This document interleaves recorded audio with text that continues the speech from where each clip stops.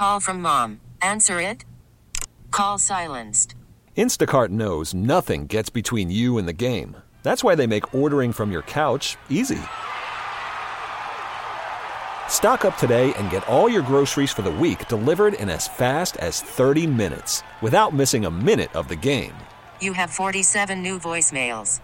Download the app to get free delivery on your first 3 orders while supplies last. Minimum $10 per order. Additional terms apply. We really need new phones. T-Mobile will cover the cost of 4 amazing new iPhone 15s, and each line is only $25 a month. New iPhone 15s? It's better over here. Only at T-Mobile, get 4 iPhone 15s on us and 4 lines for $25 per line per month with eligible trade-in when you switch.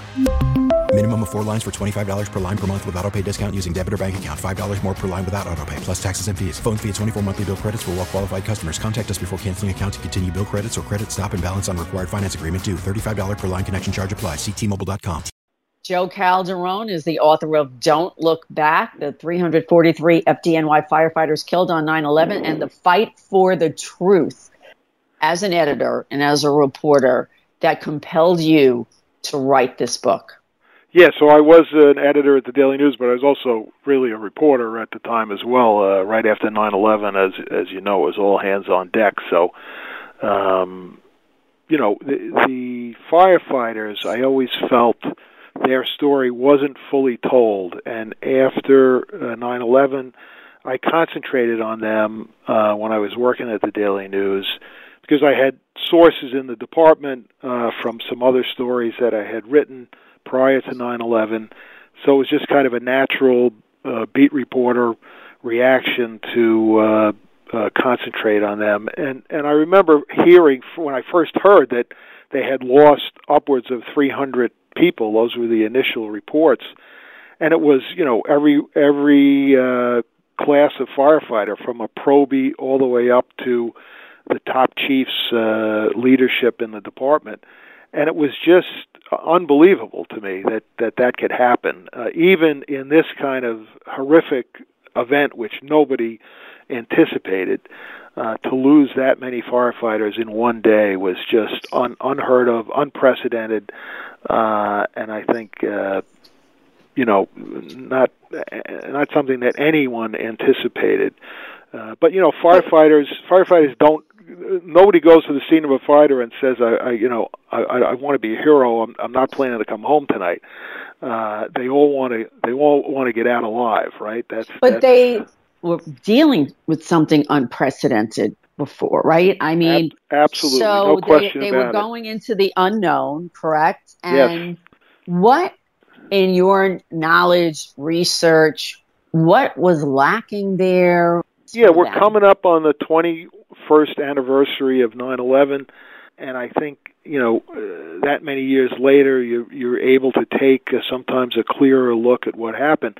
What I basically did in this book, and it's a historical fiction novel, but it's fact-based novel. And what I basically did, the concept, I took Chapter 9 of the 9/11 Commission report. The 9/11 Commission, I think, did a very good job looking at the international, the national implications of 9/11, and also the city's response. And that's what was in Chapter 9. And they really detailed the issues that the city agencies faced, and particularly the first responders. And they detailed the communication problems that the firefighters had that day on their handy-talkie, point-to-point radios. The fire commissioner at the time, Tom Von Essen, he testified before the 9/11 Commission and acknowledged that the radios, they worked some of the times, they didn't work all of the time. And I think that contributed. I think it's fairly well documented that the lack of radio communications may have contributed to the deaths of some of the firefighters. There were firefighters in the North Tower who apparently didn't even know that the South Tower had gone down.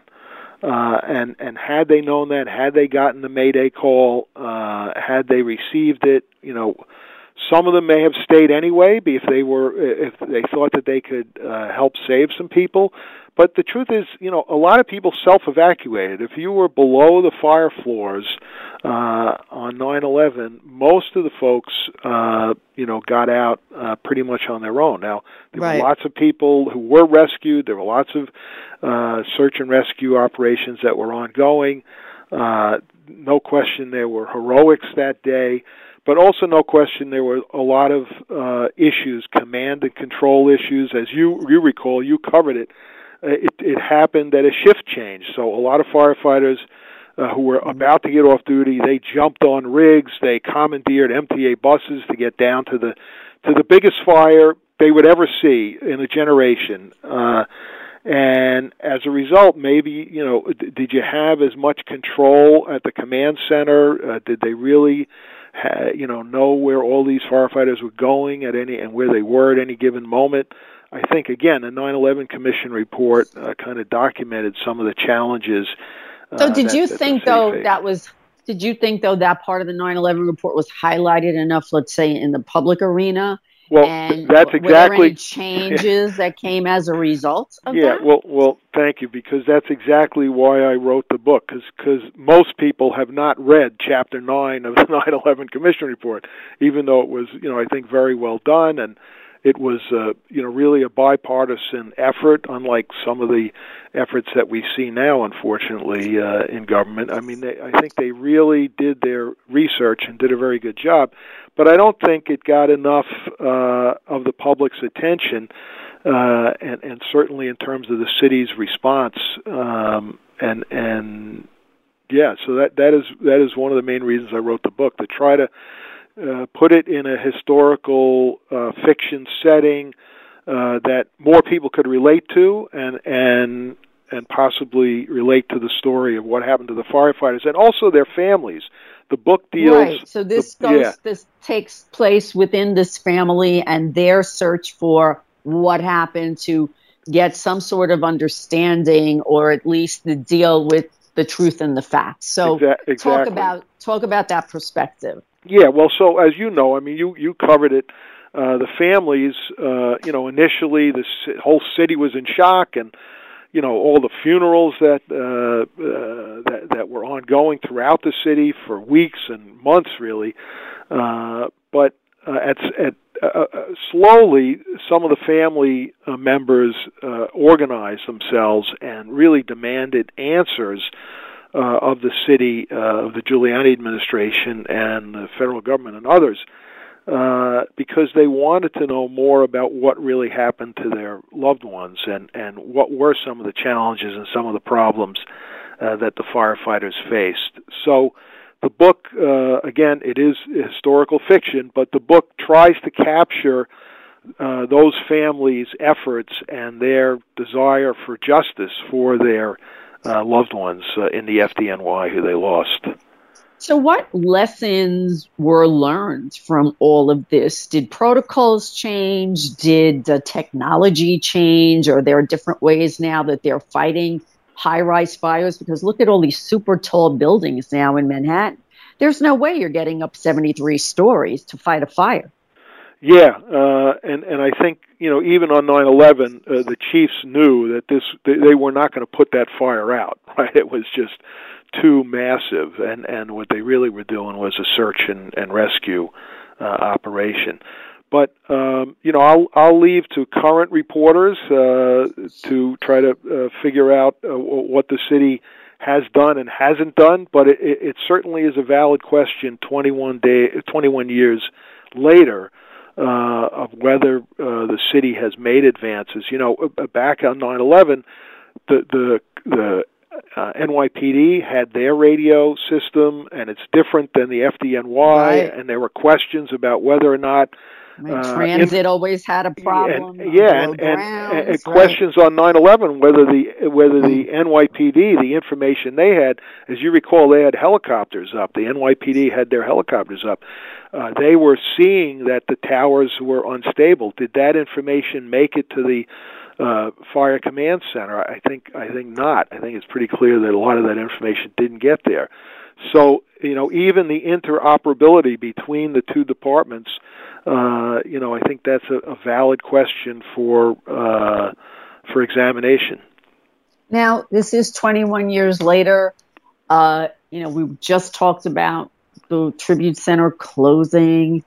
Do they still have an outlets for their grief? I think based on your characters, what else? I think how do they deal? The 9/11 families and the 9/11 community have shown that they are a very powerful group.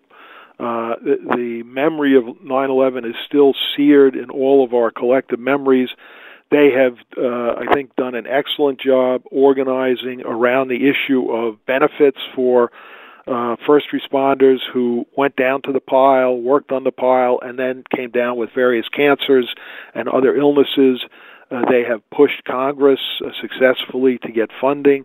They are a potent community, and I don't think they're just going to be going away anytime soon. I think they've been able to make their voices heard. And this book is an attempt to again amplify some of the sacrifices that not only the firefighters made, but that their families made as well. T-Mobile has invested billions to light up America's largest 5G network, from big cities to small towns, including right here in yours. And great coverage is just the beginning. Right now, families and small businesses can save up to 20% versus AT&T and Verizon when they switch. Visit your local T-Mobile store today.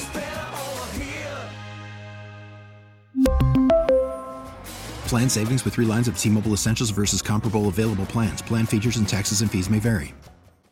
We get it. Attention spans just aren't what they used to be. Heads in social media and eyes on Netflix. But what do people do with their ears?